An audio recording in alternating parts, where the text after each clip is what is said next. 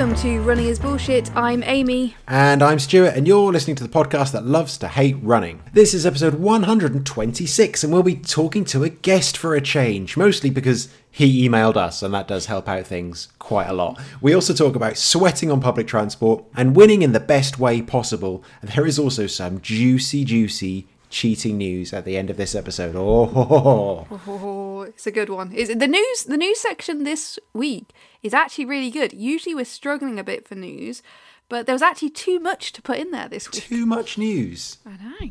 I haven't heard the like for such a long time.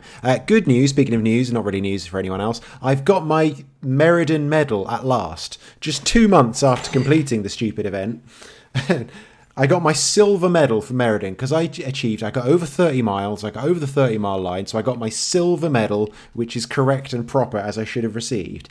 Nina, however, the person who ran with me, whose tracker didn't work all day, and so she got precisely the same time and distance as me because they just used the results from my tracker, she got a gold medal.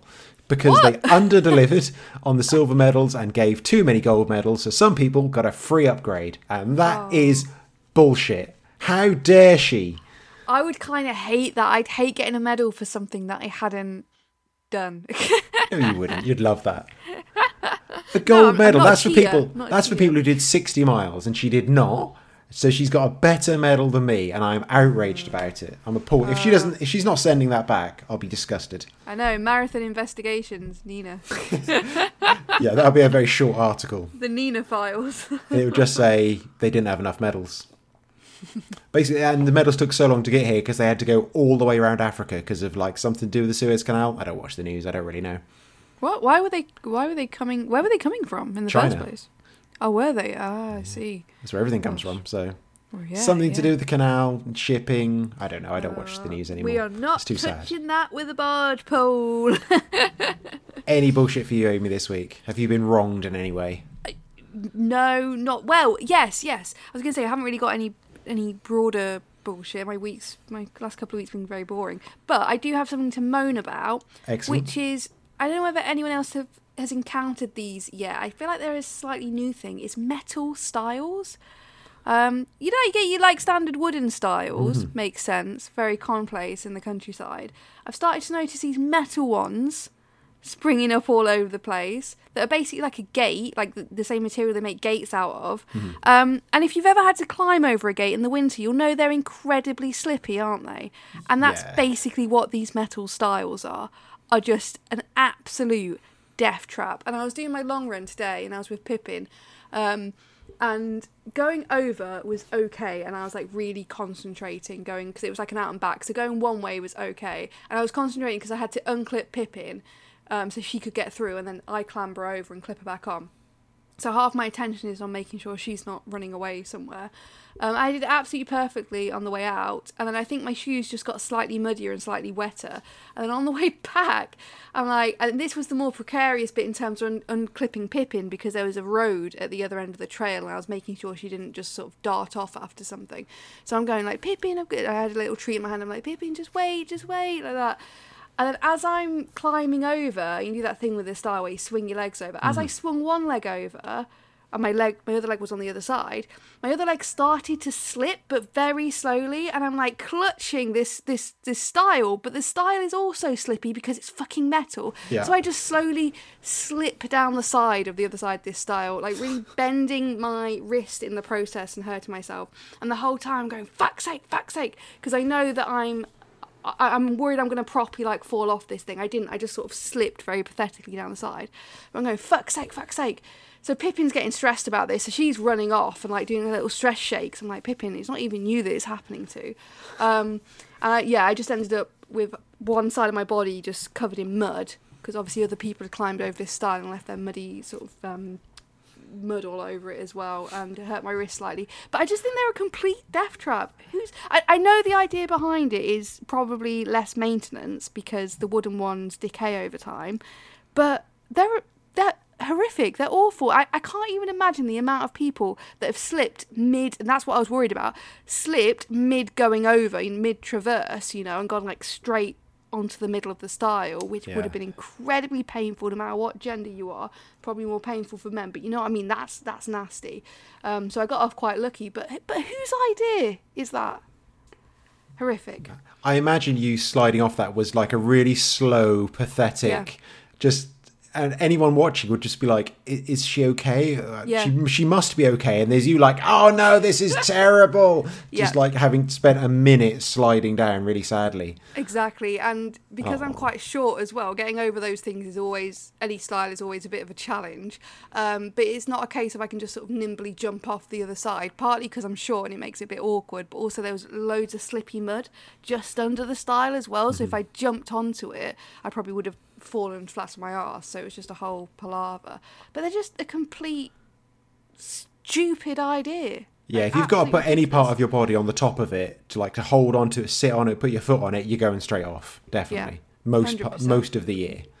Yeah, and if you don't have these in your area, because I grew up in the countryside, never saw a metal style like that before in my life.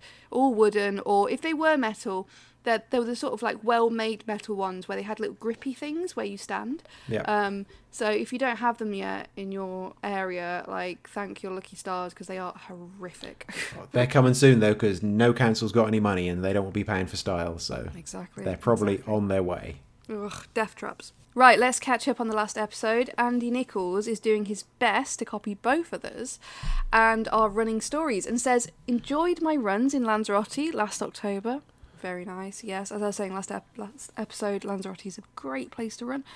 Less so, he says, my panic run to the station last week at a concert with a published finish time of 8:45pm and had to get the last train home, which was a 10-minute walk away at 9:12pm. No problem, surely. Well, I had to virtually force my way past people to leave the auditorium at 9:06pm. God, the stress. Before the encore started. Ugh. And sprinted in skinny jeans and casual shoes. Okay, I'm not making any comments. While trying to open my phone to get my ticket ready for the barrier. Arrived 20 seconds before the train and then, like Stu, sweated my arse off the entire journey back. Love it. Oh, why even at gigs? Why even put a finish time? Because it's not going to be that.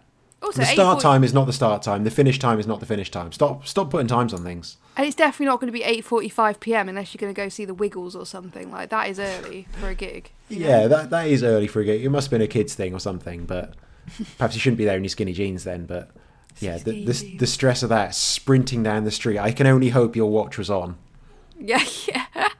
I've had a few times this week where I've had to sort of, when I go to work, I get 2 trains that connect. And for some reason this week, all my trains have been on time. And if the trains are on time, I can just get the first connecting train if I run. If I don't run, I've got to wait 15 minutes for the next train. So obviously I want to, especially on the way home. On the way to work, I'm like, whatever, who cares? Like, let's get the next train. On the way home, I want to be home ASAP. And I have had a couple of sprints this week for the train. I got on and also I wear noise cancelling headphones when I'm travelling on public transport. Hate having to hear everything. I find it like really too much.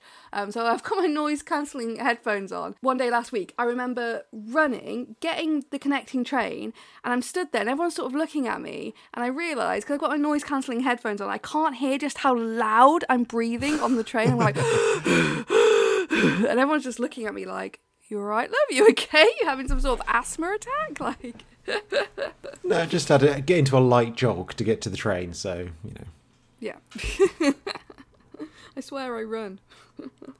Let's have a little break for tea to let Amy catch her breath. Ooh. We are partnered with Bird and Blend Tea, and that means we'll tell you what tea we're drinking. If you like the sound of it, you can go to runningsbs.com/tea, click on some links and buy some tea if you want. Amy, what are you drinking? You had a big sip just then. Yeah, I did. I'm drinking salted caramel matcha. Again, still working my way through all the matchas I got in the advent calendar. I think that was the best value for money advent calendar I've probably ever had, because those matches are going to last me all year. So yeah, it's very nice. It's very salted caramelly. The taste is quite strong in a nice way. Yeah, very cool. How about you?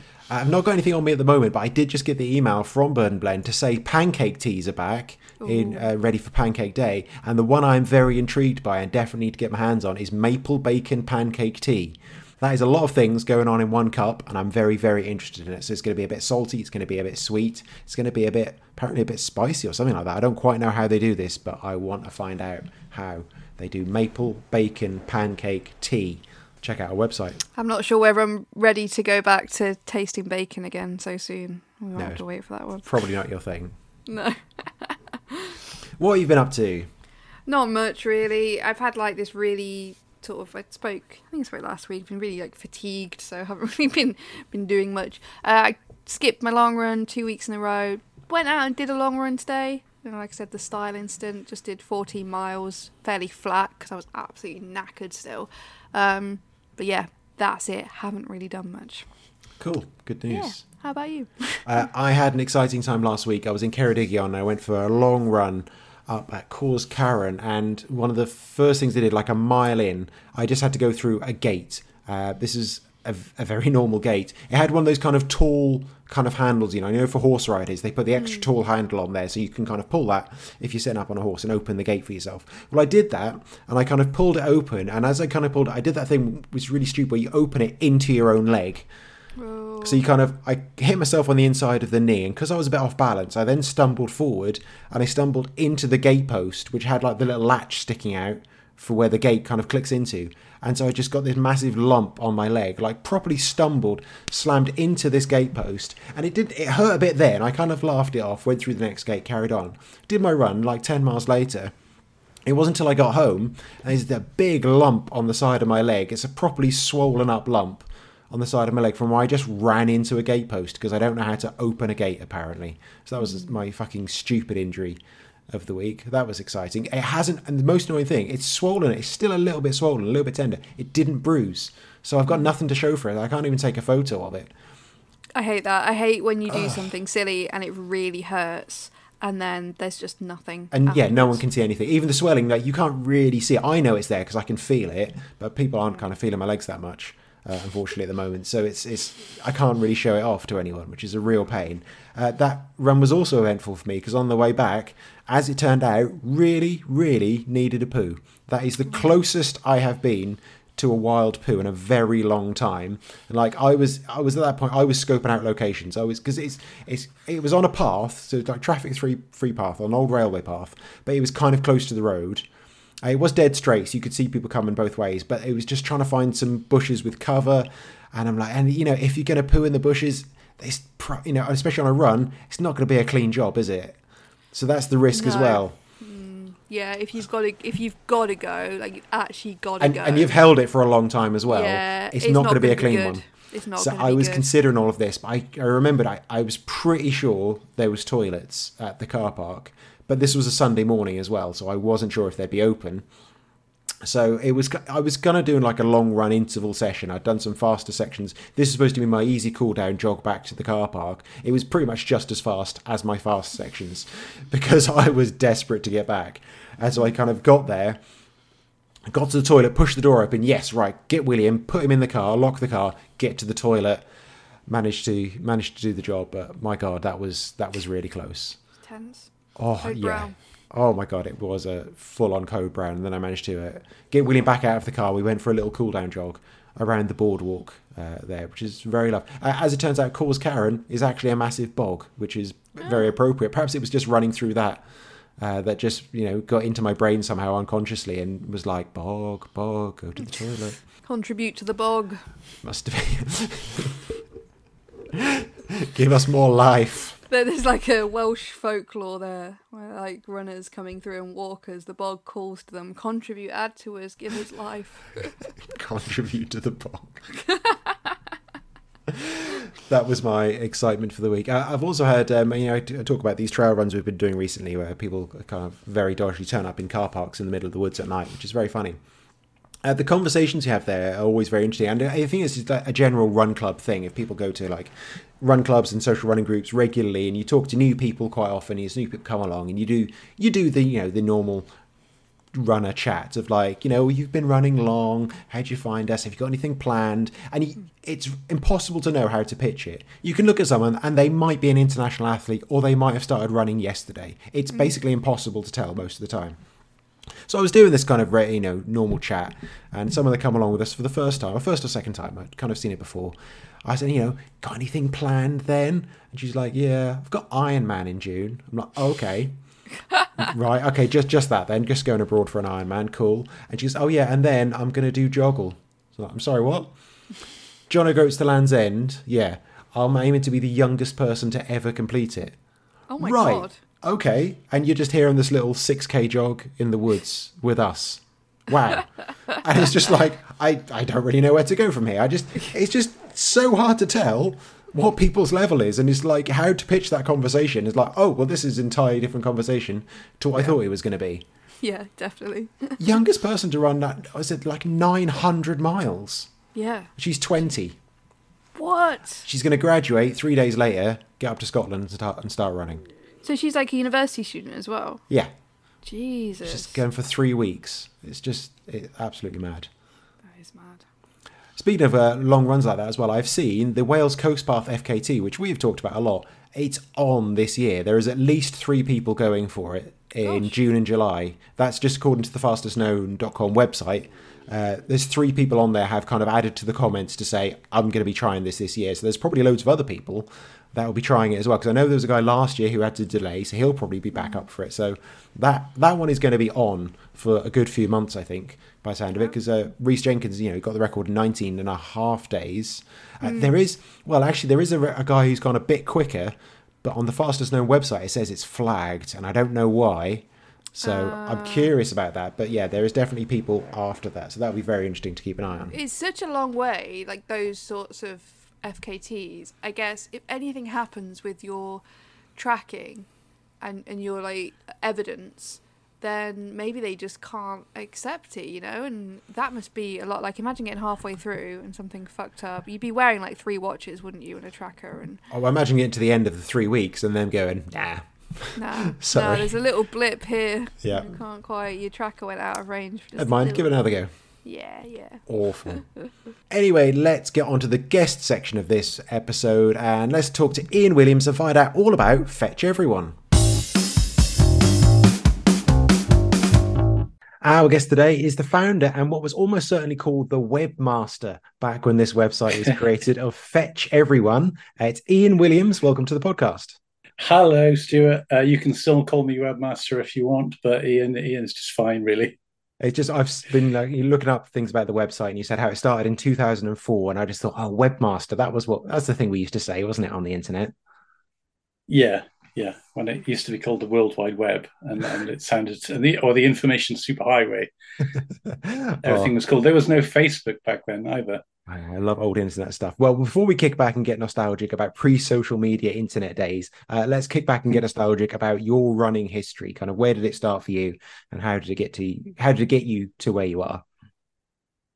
Well, my earliest memory was the worst 100 meters ever. In my whole year group in school, I was second last. And I remember my time, 19.94 seconds. Excellent. And I remember the PE teacher was there smoking a B&H out of a gold packet. And just, he was not interested in me from that moment on. It was, that's one of my bullshit things about running, really, is PE teachers from the 80s.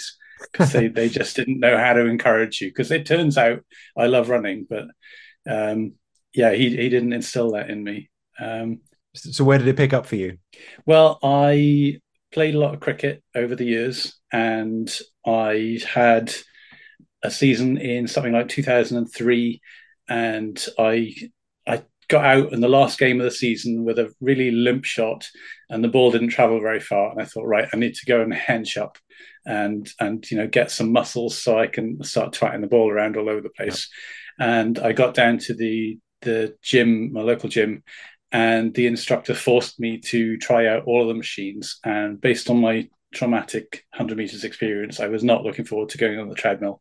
But it turns out that I quite liked it. Like, once you slow it down and just take ownership of the pace, and you're not competing with anybody, I could just sort of zone out and look at the tallies. And within a month or two, I think I'd kind of abandoned all the other aspects of the gym. and I was just going there with the goal of increasing my running. And then some people at work got us to sign up for the Great South Run in 2004. I ended up doing the Cardiff 10K a month before that, as just, because you want a little filler race, a little practice race, and I totally and absolutely loved it. So yeah, amazing. Yeah, a cricketer wanting to improve his running, which from my brief experience a few years ago, that's a very rare thing indeed.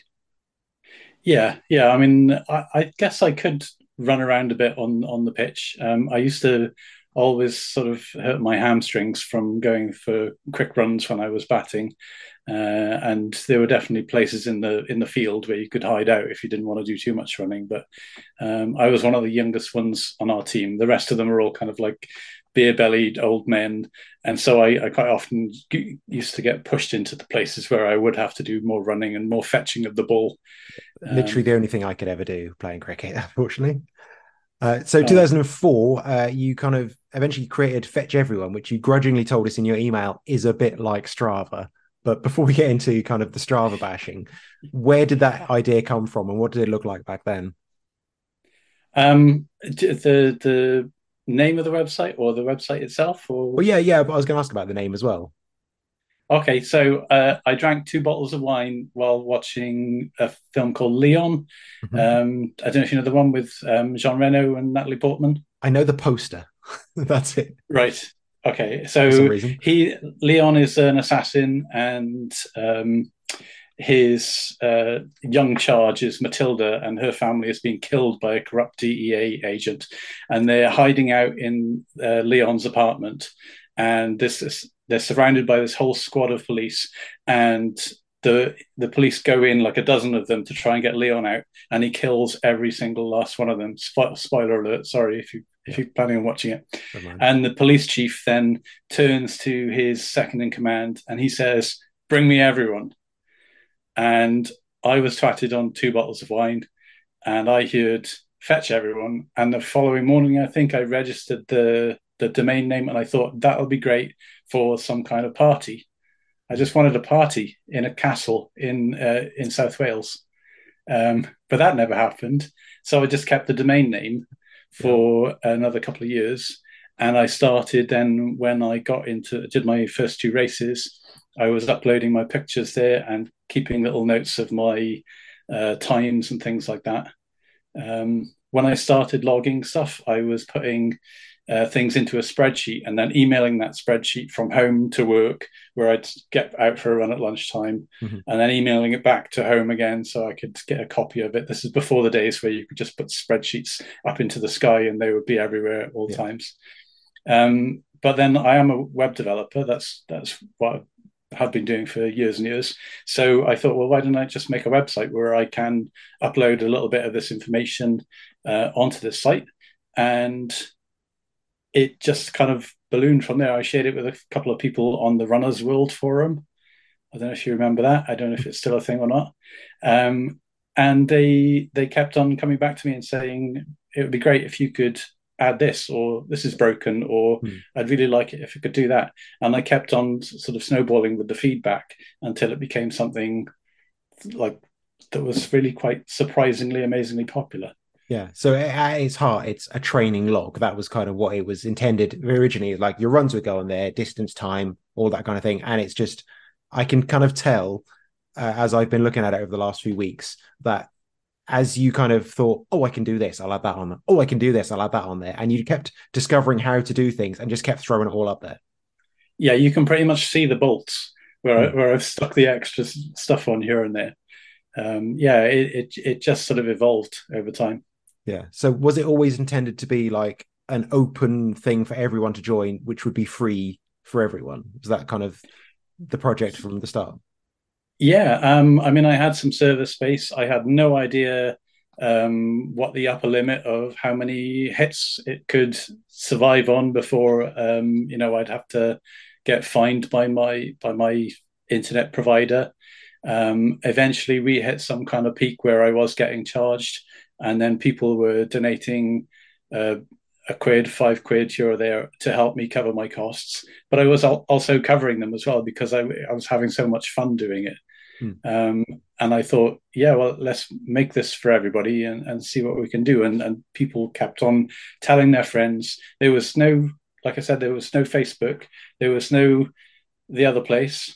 It was kind of like the place where people had to come to record their training. I'd never seen anything like it prior to me doing it. It wasn't a copy of anything. Yeah. Okay. So that was kind of how it started and where it developed. Like, what is it now? Like, what is your kind of elevator pitch when people ask what is Fetch Everyone now? Oh, I hate getting into lists with people. I think it is. I'd call it a running community. People look out for each other. We've had people get married. We've had people fall out. I've had to stop arguments between people. Yeah. The people aspect is really like, I'd say that's the core of it, really. Because if we didn't have the people, a lot of what happens on the site wouldn't happen. Because there's just me. I've had to make a lot of use of people power over the years. Like, we've got race listings, we've got thousands and thousands of race listings, and they don't come from some magic place in the sky. Each one of those has been added by one of the people who uses the site, or every person has added a few over the years. So we've kind of crowdsourced that aspect of it. Similarly, kind of like the marketing, people tell other people about the site. So I don't have a marketing department. I have the people who use the site. And I've got a list of about 2,000 feature requests that have all come from users. They all vote on them.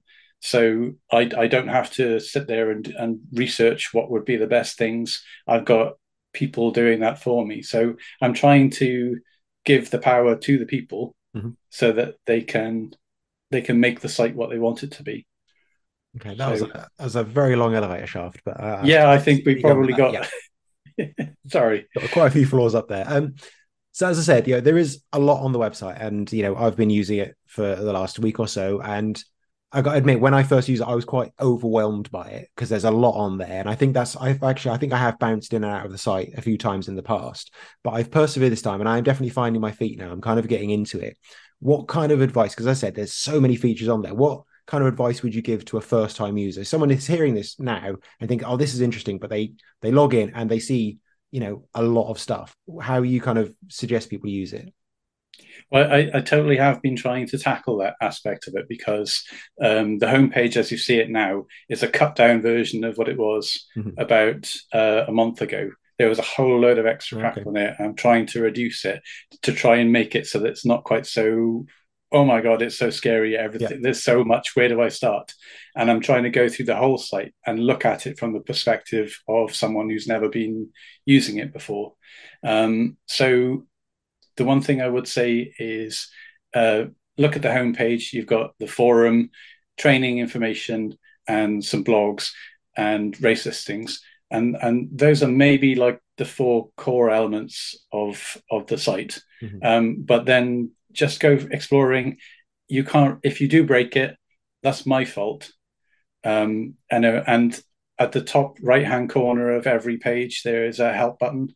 And I think it's at the, there's a button at the bottom of every page as well that says get help. So if you're on it and you don't understand something or you don't know what the hell's going on, just drop me a line, and I do try and answer stuff. I mean, some things are really difficult and I can't answer them straight away, but if it's like, how do I change kilometers from miles or something like that, I'll happily just tell you that, and I'm here most of the time. I rarely take my eyes off the site, so I'm around when you need me. And I said, even when you that first, because you can connect it to your watch, whatever kind of mainstream watch you have, and like that first run comes in, there's just a lot of data there. And I guess it's that kind of thing of, if you like that data, which I do, it's great to look through. If you don't need it, you don't need it. You don't need to scroll all the way to the bottom to see every single chart and graph, and similarly, I think on like the analysis section, I think I had a quick click on that there. I think there's 24 different ways to visualize that kind of the running that you've done. And again,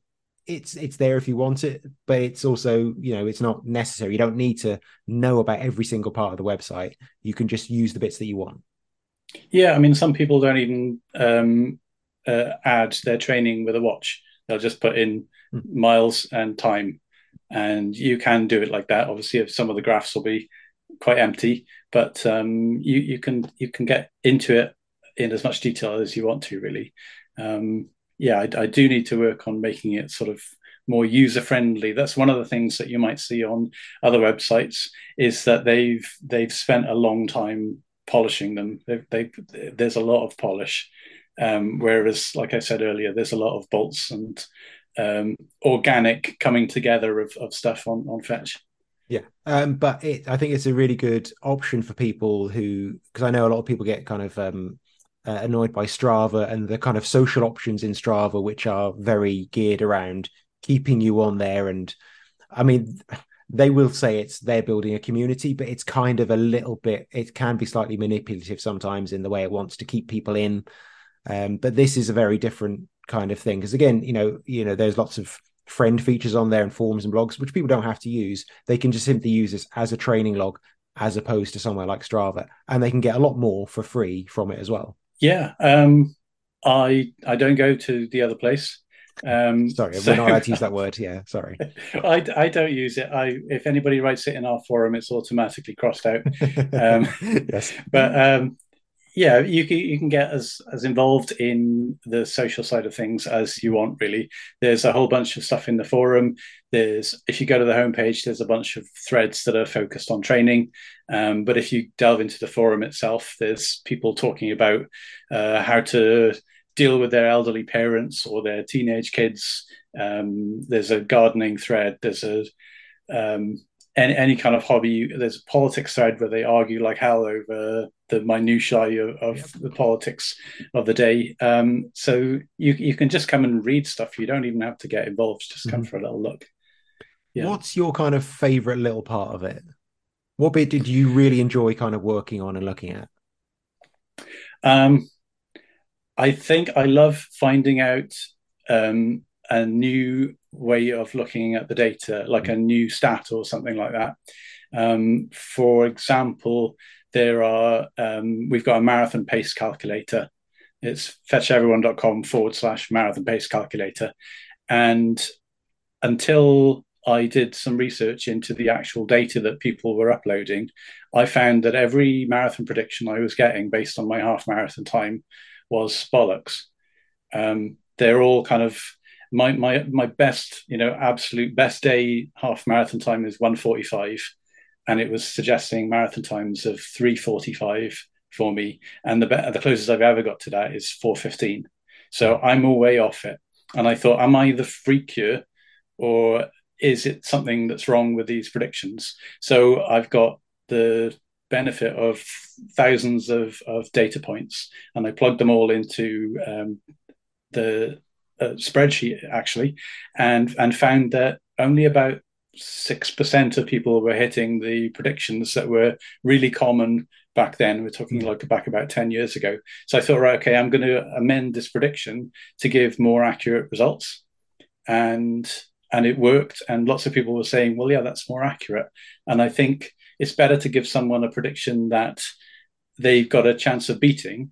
You also got people who were saying, yeah, I beat that prediction. I beat it.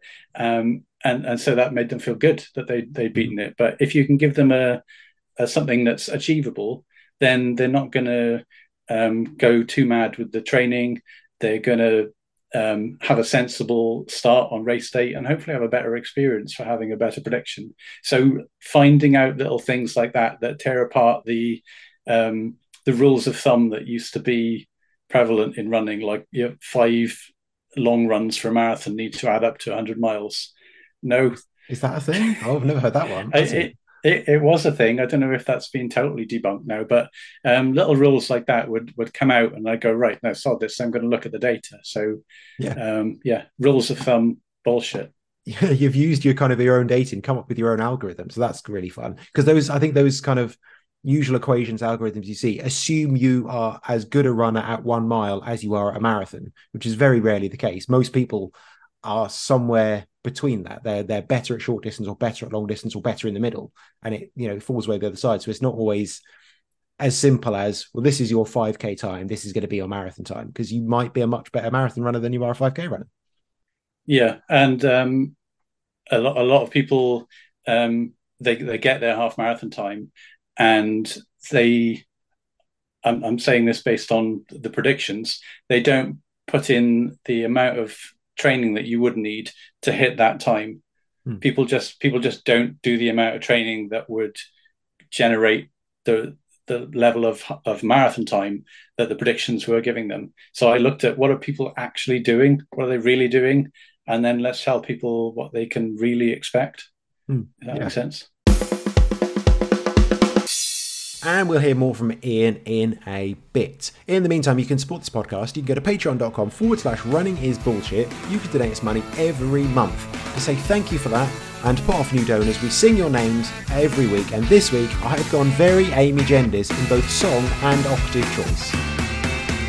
Gail Seal, Anthony Howe, Alice Newstead, Luke Daniel, Gabri, Thomas Nayer, Elliot Lindley Wood, Matt Lees, Martin Kaplan, Nicky Jones, T. Robson, Raymond Quinn, Gordy Thelwell, David Irwin, Jelly Neverson, Matt H. Ian Hale, Spencer, Aldrich, Victoria Cousins, Andy Nichols, Catherine Fenton, Kath Everard, Liz Reese, James Leopard, Sophie Nichols, Tom Wilcock, Andy Robbins, Brian Simpson, Ian Thompson, Derry, Matt Burrows, Rachel Ormore, Matt Jones, Vicky Robbins, Bernadette McCarthy, Rachel Bentley, Victoria Dick, Debbie Hurley, Drew KP, Claire Dina, Carl Fleming, Elizabeth Shaban, Shmolik Adolf, Angela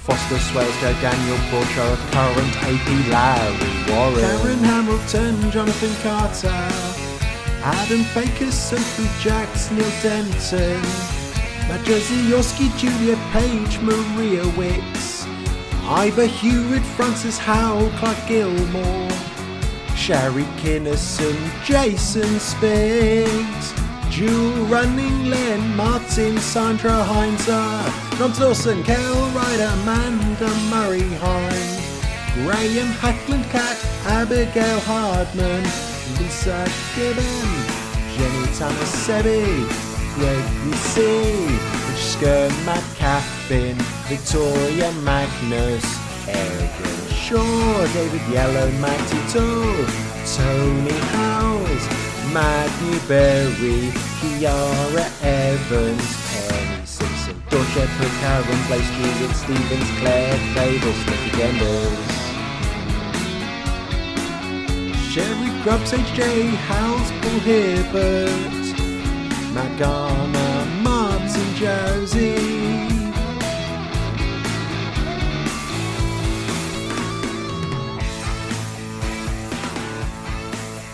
Don't forget to get in touch with your running bullshit on Twitter, Instagram, Facebook. Just search Running's BS and let us know why you particularly hate running this week. Well, Catherine Fenton heard my story last week about my unexpected run, and as she was catching up, she sent us a story about another unexpected run. She says she ended up running through Charles de Gaulle Airport in Paris. After visiting a supplier in Italy for work, I had to fly to Paris to get a transfer back to UK. Left the supplier directly to the airport, so was in full-on work gear with slip-on shoes. Arrived late to Paris and couldn't find the transfer desk. Ended up speaking to someone who could just about speak English to direct me to someone, only to find the flight was boarding, also was overbooked. I had to run 1.5 miles in slip-ons and dragging a suitcase to the gate in the hope there was space on the plane. I made it just in time and got on the plane. Ended up a sticky, sweaty mess next to a stranger who probably took offence to the post-run glow. Moral of the story, always wear trainers and maybe turn Strava on for a good segment. Oh, that's my idea of a nightmare when you've got to do those transfers at some... And they're always... Because that's where you always have to do a transfer at some massive fuck-off airport. It's a fucking nightmare. Oh, horrendous. The stress. And also, you couldn't even turning your watch on wouldn't even make a difference because you're indoors, you probably wouldn't get the GPS. I mean, I'd give it a go. I would absolutely turn the watch on if I had it on me. but you probably wouldn't even get it, and it would feel like a waste. Yeah, absolutely waste. Might as well not get the flight. Yeah. And a message from our Florida correspondent, Melanie Ann, as I think we're now her blog. She said, I love sharing my stupid ideas with you guys. This time it's extra BS. Friday, I was sitting at work planning my weekend training run with my man. Sorry. I then began trying to convince him that instead of running a 30-mile training run Saturday, we should just run a 50-mile race. Of course. Of course. Of course. Also, a 30-mile training run, Jesus. At first he said absolutely not, and well, within 20 minutes I had him convinced. A hotel booked and 2 sign-ups were made. Jesus. We beat the cut-off by a whole 8 minutes.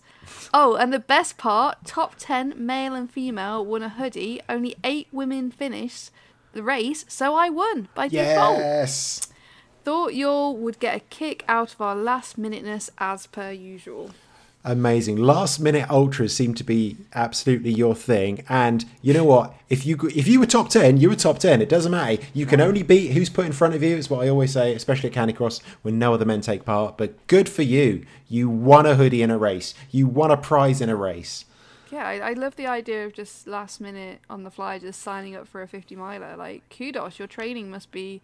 Well, I guess if you're planning 30-mile training runs, then you must be taking your training pretty seriously, because I don't think I've ever done a 30-mile training Well, run. not that seriously. If you're just throwing in, instead of 30, we'll just do 50. Well, shock the body, you know? Surprise it.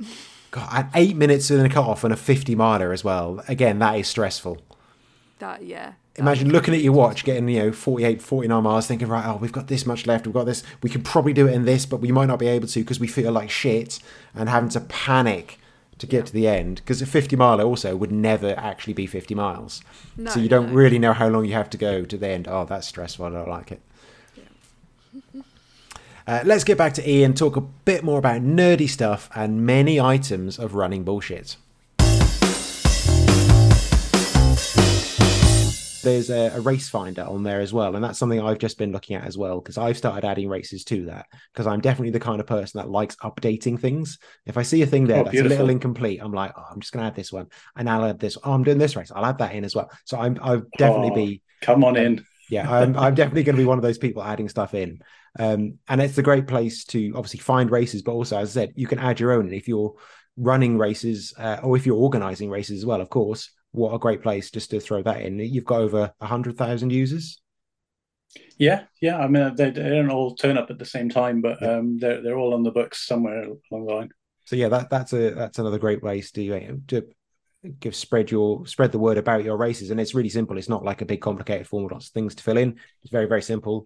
I did that, and I could just there was lots of little things I can tell that you've worked on, because I uploaded a race that was a 10k, and then there's also a 5k version. So there was a button there to copy listing. So I could just copy the listing, change the distance, change the name, and all the rest of it stay the same. I'm like, see, that's because you've worked on this for 20 years, and you know these things are useful. And that's what I really like about it. And thank you. The race listings generate about 10,000 clicks a month through to race organizer websites. And I could sort of go, right, okay, I'm going to monetize that somehow. But it's part of the ethos, really, is that I don't want to. I just want to do stuff that helps the running community. I want to enable it and hope that the people who are watching me do it go, that's a good idea. Let's support this guy. So that's something else you said in your email that I liked as well, and it's kind of something we touched upon earlier, is that it's kind of that old school internet ethos of things being free, things being open source, crowdsourced, and free for everyone, which is kind of almost like the original kind of ethos of the internet, wasn't it? And the World Wide Web was, here is stuff and everyone can just use it. And that's something you've carried on nearly 20 years now.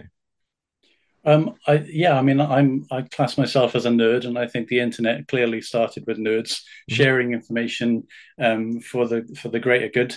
And what could be better than that, really? I mean, nerds are pretty harmless and lovely, so why not, take that spirit on and see what we can do with it. It feels a bit like a David and Goliath situation sometimes with massive marketing budgets and companies with 200 plus staff. But let's see what we can do. It's all about the people. That's what I keep coming back to. Yeah. So how's your running these days?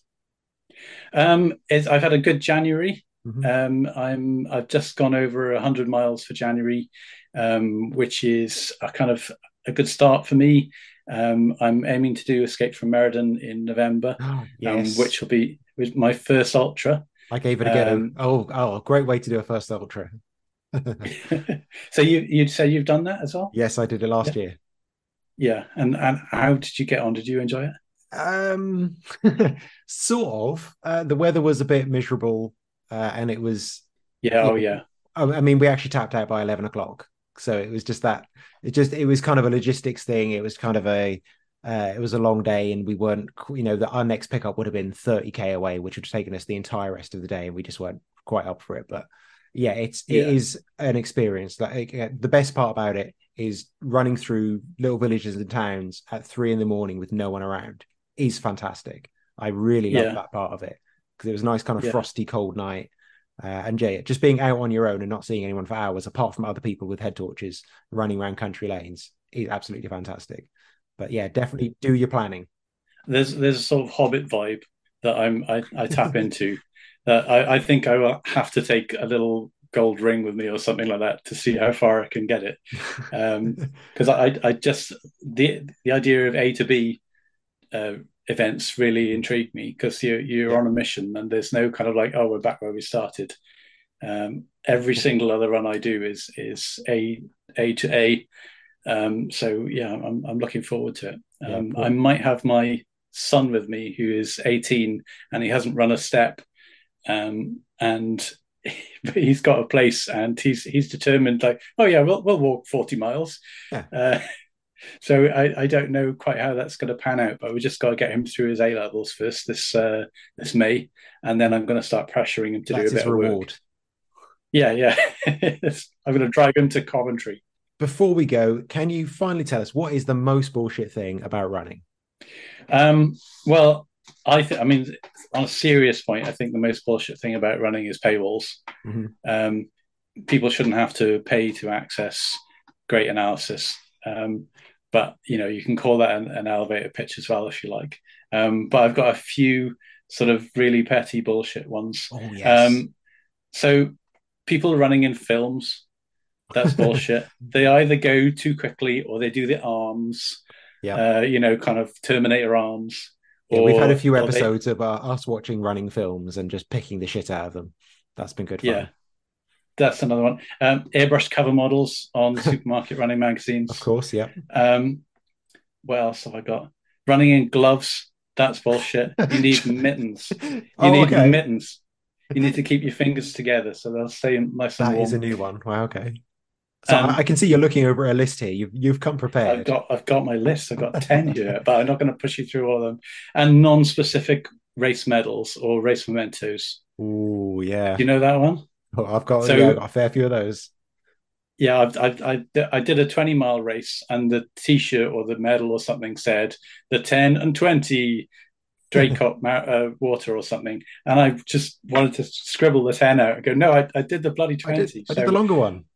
yeah, so I know people are just trying to save money with the medals and all Yeah. that, but yeah, that's bullshit. I do kind of like when you get the medal that's clearly like a school sports day medal that's cost them 69p. And sometimes I get that, I'm like, oh, that's quite cute. I quite like the crab medal. Yeah, when you feel like you could buckle it, or they made it by rolling a penny out or something like that. Yeah. Yeah, yeah. This I could go on.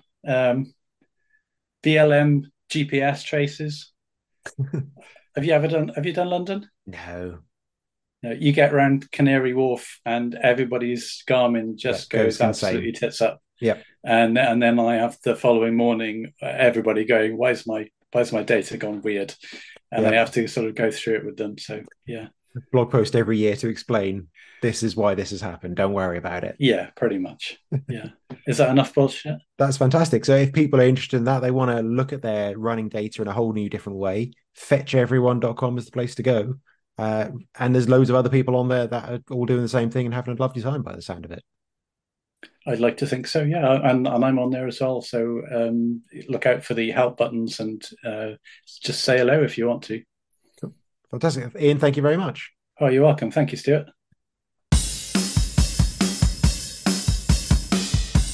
Running mittens. That's the main thing I've taken away from all of this. I thought he's being really weird about gloves. He was going to have a weird thing about runners should never wear gloves, but he actually meant no, people should wear mittens. And it does make more sense. They would keep your hands warmer, but it does look weird. Have you ever seen like running mittens, like specific branded running mittens? No, but I do. They must be a thing. Yeah. Yeah, I don't know. I'm not sure I agree with mittens. I feel like they're just a pain in the arse, aren't they? I like those gloves that have like they're fingerless gloves, and then you bring the mitten bit over the top. Oh, like, yeah, that'd be nice. They're like S tier, so maybe that would be good in a running sense. And then you can just like take the mitten off to do whatever you need to do when you're running. But mittens just seem like a bit of a faff, you know? Yeah, that was a very strange one. But I really enjoyed that chat with Ian. I've kind of got into Fetch Everyone slowly. As I said, you know, I've looked at it in the past and I kind of saw it and I thought, oh shit, this is a lot. But I've actually kind of taken my time and got into it, and I'm quite enjoying it now. I will still be using the other place, but I will see what I can do on Fetch Everyone as well. Yeah, you guys shout out to the OG as well. Fetch Everyone. Oh, yes. The OG. Right, okay. Bullshit running news very quick because this is jam fucking packed this week. First up, first up, the other place, Strava and Chipotle created a Strava segment challenge for the month of January in 6 cities in America on one particular, roughly 300 metre long segment next to a specific Chipotle in each of those cities. The person who completed that segment the most times would win, and the winner would get themselves a year's supply of Chipotle burritos or burrito bowls. Obviously, people took this very, very seriously. The winner of the Washington, D.C. segment was the most overall. Joshua Bauer did 1,345 attempts, which means he did roughly 44 reps a day for a month. That's insane. Second place did 1,292 and third 851. So 851 attempts for nothing. And a lot of these ones, I think the Washington one in particular, was across a couple of really nasty junctions as well. So they'd have to run all the way up this shitty street, cross a couple of big junctions, they'd have to run all the way back and then do the segment again. And it's America, so it's like they would have to wait at a crosswalk for it to turn green. That must have been so frustrating when no jaywalking. No. Yeah, you should come do it in Britain. You can do what the fuck you want here on the roads. Next most popular segment was Columbus, Ohio, which was won by A. Haynes, and he did exactly 1,000 repeats, but he had never been to a Chipotle before. I know. I saw that, and he was like, I hope you like Chipotle, because you just won a year's supply. I mean, perhaps, you know, everyone likes Mexican food, surely, but like, wow, okay, that's very strange. The best part of this story that I really, really liked is the 5 smart runners in LA who each ran 369 reps, which isn't very, very many compared to the others, but they had a good look at the terms and conditions, and they realised, I think they could see the other people doing this challenge, and they messaged each other using Strava's new private messaging, and they discussed between them, in the case of a tie, everybody wins. And obviously the organisers of this did not think people would coordinate this, and so 5 of them won the year's supply, which is smart work. Don't work hard, work smart, like they do in LA. That requires a lot of trust, though, because it just takes one person to get up and do one more rep. Yeah, but you wouldn't win anything more, you'd just take away from others. But I suppose, but if you're a psychopath, yeah. Some people are like that. So, yeah, what a strange competition, and what a strange group of people to do it. Very, very odd. I do kind of love how it's not, because obviously those segments often work in general in Strava, who can run them fastest. Mm-hmm. And I guess that was to stop people cheating and just doing it in a car or whatever and having to deal with all that. So, but I do think it's quite interesting and fun how it's whoever could do it the most 44 times a day. God. Or let's have this is a new mid section of the news, and we're going to call it Taking the Piss. Amy, please take the piss. There's lots of piss-related news coming Yes. Lots of piss-related discourse to engage in. So, the first story is about a council in England that has doubled down. Well, it's the company, a private company that the council employs to fine people, has doubled down on the fining of people caught peeing in the countryside, and the fine is for littering. Yeah, this is all very weird because it's even after it's emerged that its own legal advice did not really appear to fully support this stance as well. Now, this story, which has been reported in numerous different places, and I actually saw that it was apparently on TV as well. Somebody had taken a picture on their Instagram, and said they'd always be getting fines. I was just a bit confused about this because I assumed like having a wee in the countryside was sort of okay. I thought the only law that you could maybe be done for is indecent exposure if you're just, and we'll come on to that in a minute, but if you're just like pulling your pants down in the middle of the street, like I didn't think the fine would be for peeing. I thought the fine would be for... not littering. Yeah, littering, which is really odd, isn't it? Because, well, I don't know. Does pee have a negative impact on the environment? Maybe, I don't know. Depends what you've been drinking. Yeah.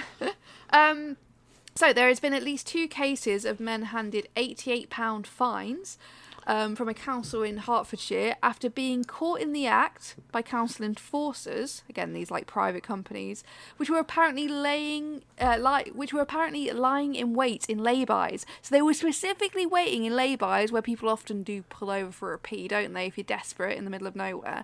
And they were waiting there for people to go for a pee and then fining them, which is just but people madness. aren't going to lay-bys for a laugh. They're not just going just to piss on things. They go there because they're fucking desperate, because you don't provide any public toilets and there's no services. People don't want to go pissing in lay-bys. Come on.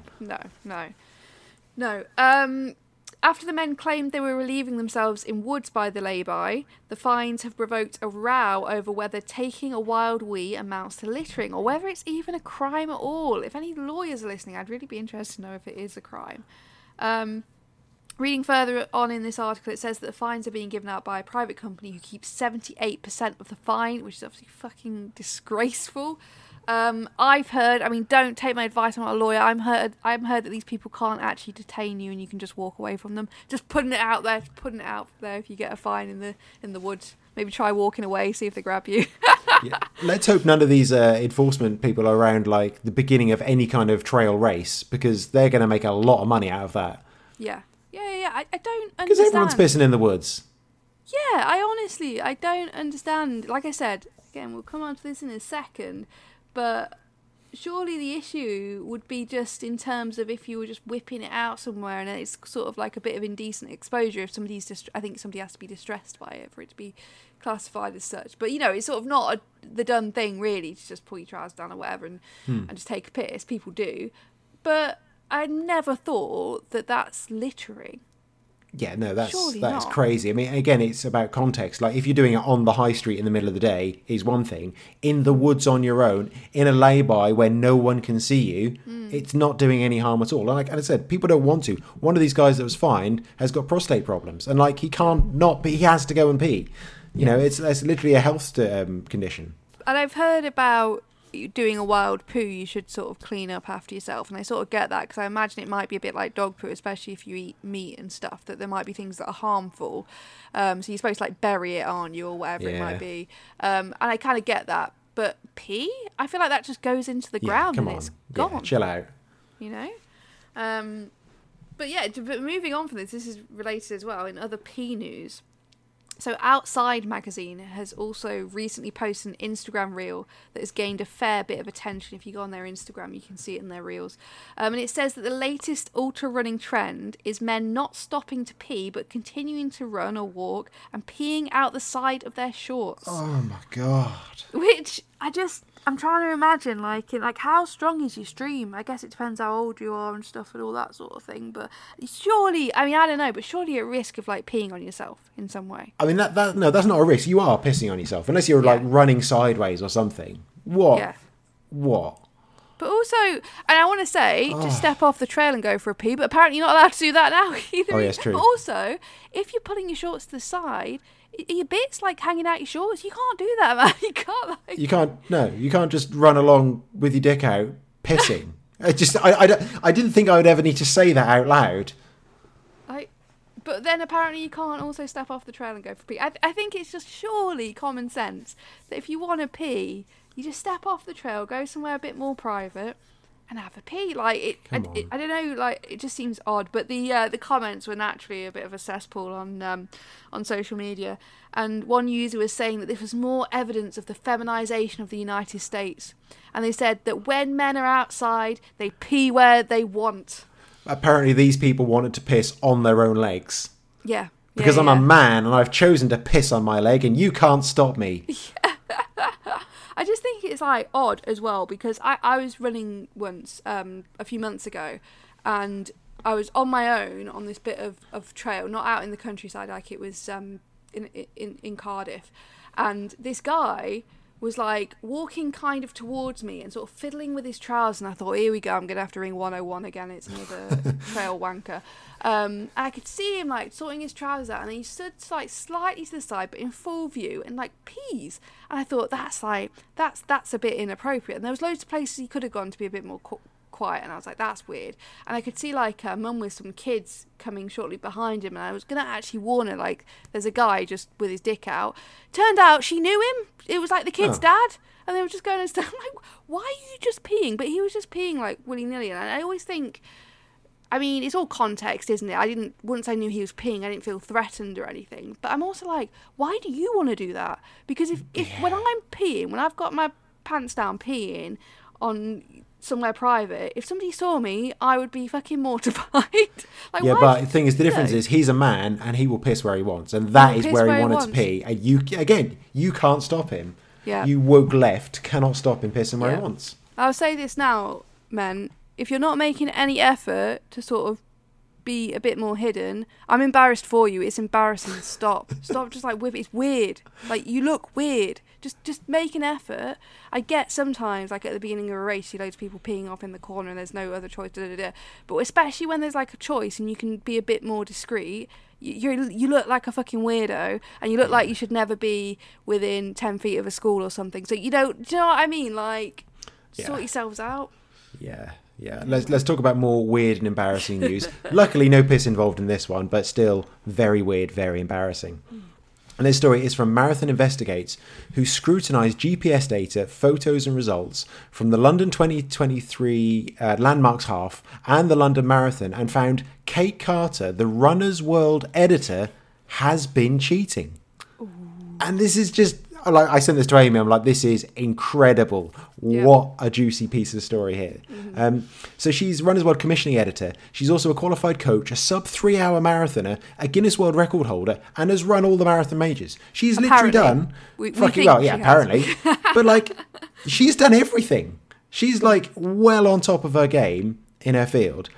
Now, the Landmarks Half, she didn't have a time registered at the 15k mat, and the pace she would have had to run in that missing section is significantly faster by about 1.5 minutes per mile.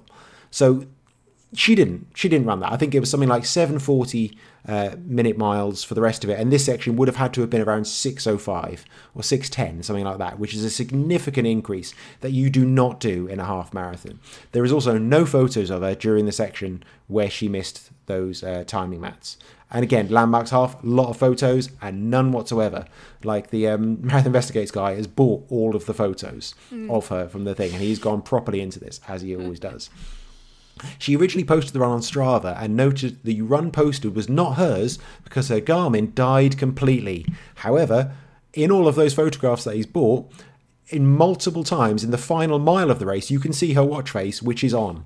I love that. I love that detail. Oh my Garmin died. You can literally see the watch face. Perhaps it did at the finish line.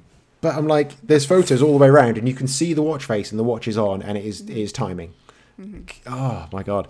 And then at the London Marathon, she supposedly ran without her official chip, which is very strange, but yeah. I don't know, perhaps it was a media thing because she's Runner's World. I don't know, perhaps there's some reason she was just but like, if you've got, isn't the chip on the number? How do you detach that?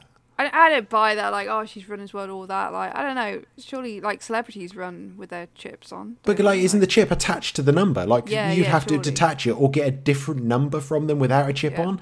Why would they do that? So she's got no official time and no official finish. But, however, the GPS entry for her Strava entry was almost certainly created manually, as it doesn't follow the current London Marathon course. Now, similarly to the guy at the Cardiff Half, it seems she has created a manual course using something like GPX Studio, but she's used the wrong map. And there's one little section she's just gone the wrong way, and I think it shows the 2019 course, not the 2023 course. And there's also, if you download that file, you can see all the data points, and I think they said there's around 500 data points, which equates to one data point every 24 seconds. Your watch will record at least one per second. So there is nowhere near enough GPX data points in that for it to have been created by a watch. So so do we think she was cutting the course then? Do you think she found a bit to cut the course and then she's just created? I guess. Because she was there, wasn't she? She was Yeah, there in the photos at the beginning and at the end, but at some point on both those races, so it seems, cut the course. Oh, that's just... But I don't understand it's people so like strange. Because she must be a fairly decent runner, even if she's... A sub 3 hour marathon runner. Well, apparently. Maybe. But, you know, if she is a sub 3 hour... But even if she was cheating, I'm not making any allegations, but even if other results were faked or cheated or whatever... She must still be a decent runner. Like, I don't understand. I understand that maybe there's pressure on her because she's the commissioning editor for Runners World, blah, blah, blah, blah, blah. She's coached, da, da, da. But even if she ran it honestly, it surely wouldn't be that bad. It would surely be above average. And also, like, yeah, okay, you're at that point, and you have something like Runners World, and the way social media is, if you went and did London Marathon and you spectacularly blew up and had a really shit race, you go and write a piece, or you put a thing on social media about how you blew up and how it's made you very sad. And every other runner in the world would be like, oh my God, that's so sad for you. Oh my God, it's so relatable, blah, blah, blah. Because, you know, failure is a great thing on social media. People actually absolutely love hearing about it, don't they? As much as victory is great, if you can be like really kind of faux humble and be like, oh my God, it was such a lesson. It wasn't my day. Yeah. It's such a lesson to me because I didn't do the training probably. But she could have she could have done that. There's, you know, that's not in terms of writing and creating content, there's still plenty to get out of that. And it's just so strange for someone in that position to be accused of something like this. Definitely go and have a look at the full investigation on marathonvestigation.com. Link will be on our website as well. And just have a good read through that, because it's really well detailed work as well. It's always really fantastic. Yeah, it's always easy to understand as well when he's like talking. Yeah, breaks it down really well. Yeah. It's well worth watching. But yeah, it's just I just don't understand. I don't understand what makes people. I understand. I kind of understand when people cheat who would never be able to finish a marathon because they have, not never, but they wouldn't be able to finish a marathon at that time because they haven't trained, and they want the social media kudos. I understand that some people are really driven by that social media kudos, but surely she doesn't need, she's going to get kudos anyway. She's going to have a fast time anyway. I don't understand it. I really don't. I mean, there are 1,000 Netflix documentaries about murderers and cult leaders and rapists. The next set, I'm not saying these are on a par in any way, but I want a documentary on cheaters, why people cheat. I really want a good dive into that, of just like a series of people that have cheated and why, and just from them. Because I saw my girlfriend watching the other day. She was watching a thing about stalkers, and the actual stalkers are saying what they did, so they're actually part of the documentary, which is kind of fascinating. I want the cheaters to talk about why they cheated. Yeah, definitely. I don't understand it. Yeah, and I don't know. It's one of those things as well where that's related to a job, which is when we've talked about people who are cheating before and their job is in other they're just fields randoms. And industries. Even if they're performing at the top of their game almost, but they're not professional, it's sort of like, okay, surely their job shouldn't be at risk. They might have cheated in a race. It's not the worst thing. We've discussed this before. But if your job is in running, it's centered around running, and you cheat, surely that's going to put your job in jeopardy as well, because your job, is your job. And your whole reputation. So, yeah. If you lose that job, does anyone else want to touch you? Yeah, especially if you're a coach. Yeah. Unless you want to be coached to cheat. Maybe that's what the coaching is. Yeah, absolutely. Anyway, Stuart, what have you got next? Cross country is back. I'll be hoping to do the full course if I can, but if there's anywhere I can sneak off, I might see if I can cut one of the corners off. That would be great. And I've also booked to go to Bushy Park Parkrun in July, just to let Amy know. Everyone else knows this already. Bushy Park is where parkrun began 20 years ago. 20 years ago? Yeah. 20 years ago. So you ago. didn't know that, did you? So yeah, I've actually booked. I'm going to go to London, and if I have to go to London, I might as well make the most of it, so I don't have to go twice. And I'm going to go to Bushy Parkrun as well. That sounds quite fun. Nice. How about you? Not much, just Caerphilly 10k, Trail 10k, not next week, week after. It's a lovely route. I ran it today. Did you? Is it good? Yeah, I ran it as a recce. Yeah, your feet are going to get wet. Just to let you know. Yeah, do not try and avoid it, because there's no point. Okay, that's good advice, yeah. Because I will try and avoid mud whenever I can, and sometimes that you ends will up worse. not. Okay. It's a great course. It's very muddy, very wet. You'll have a lovely, lovely time.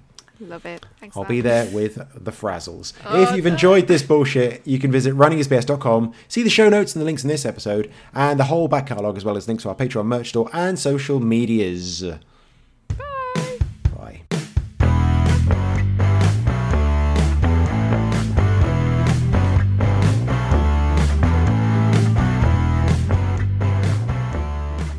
Contribute to the bog.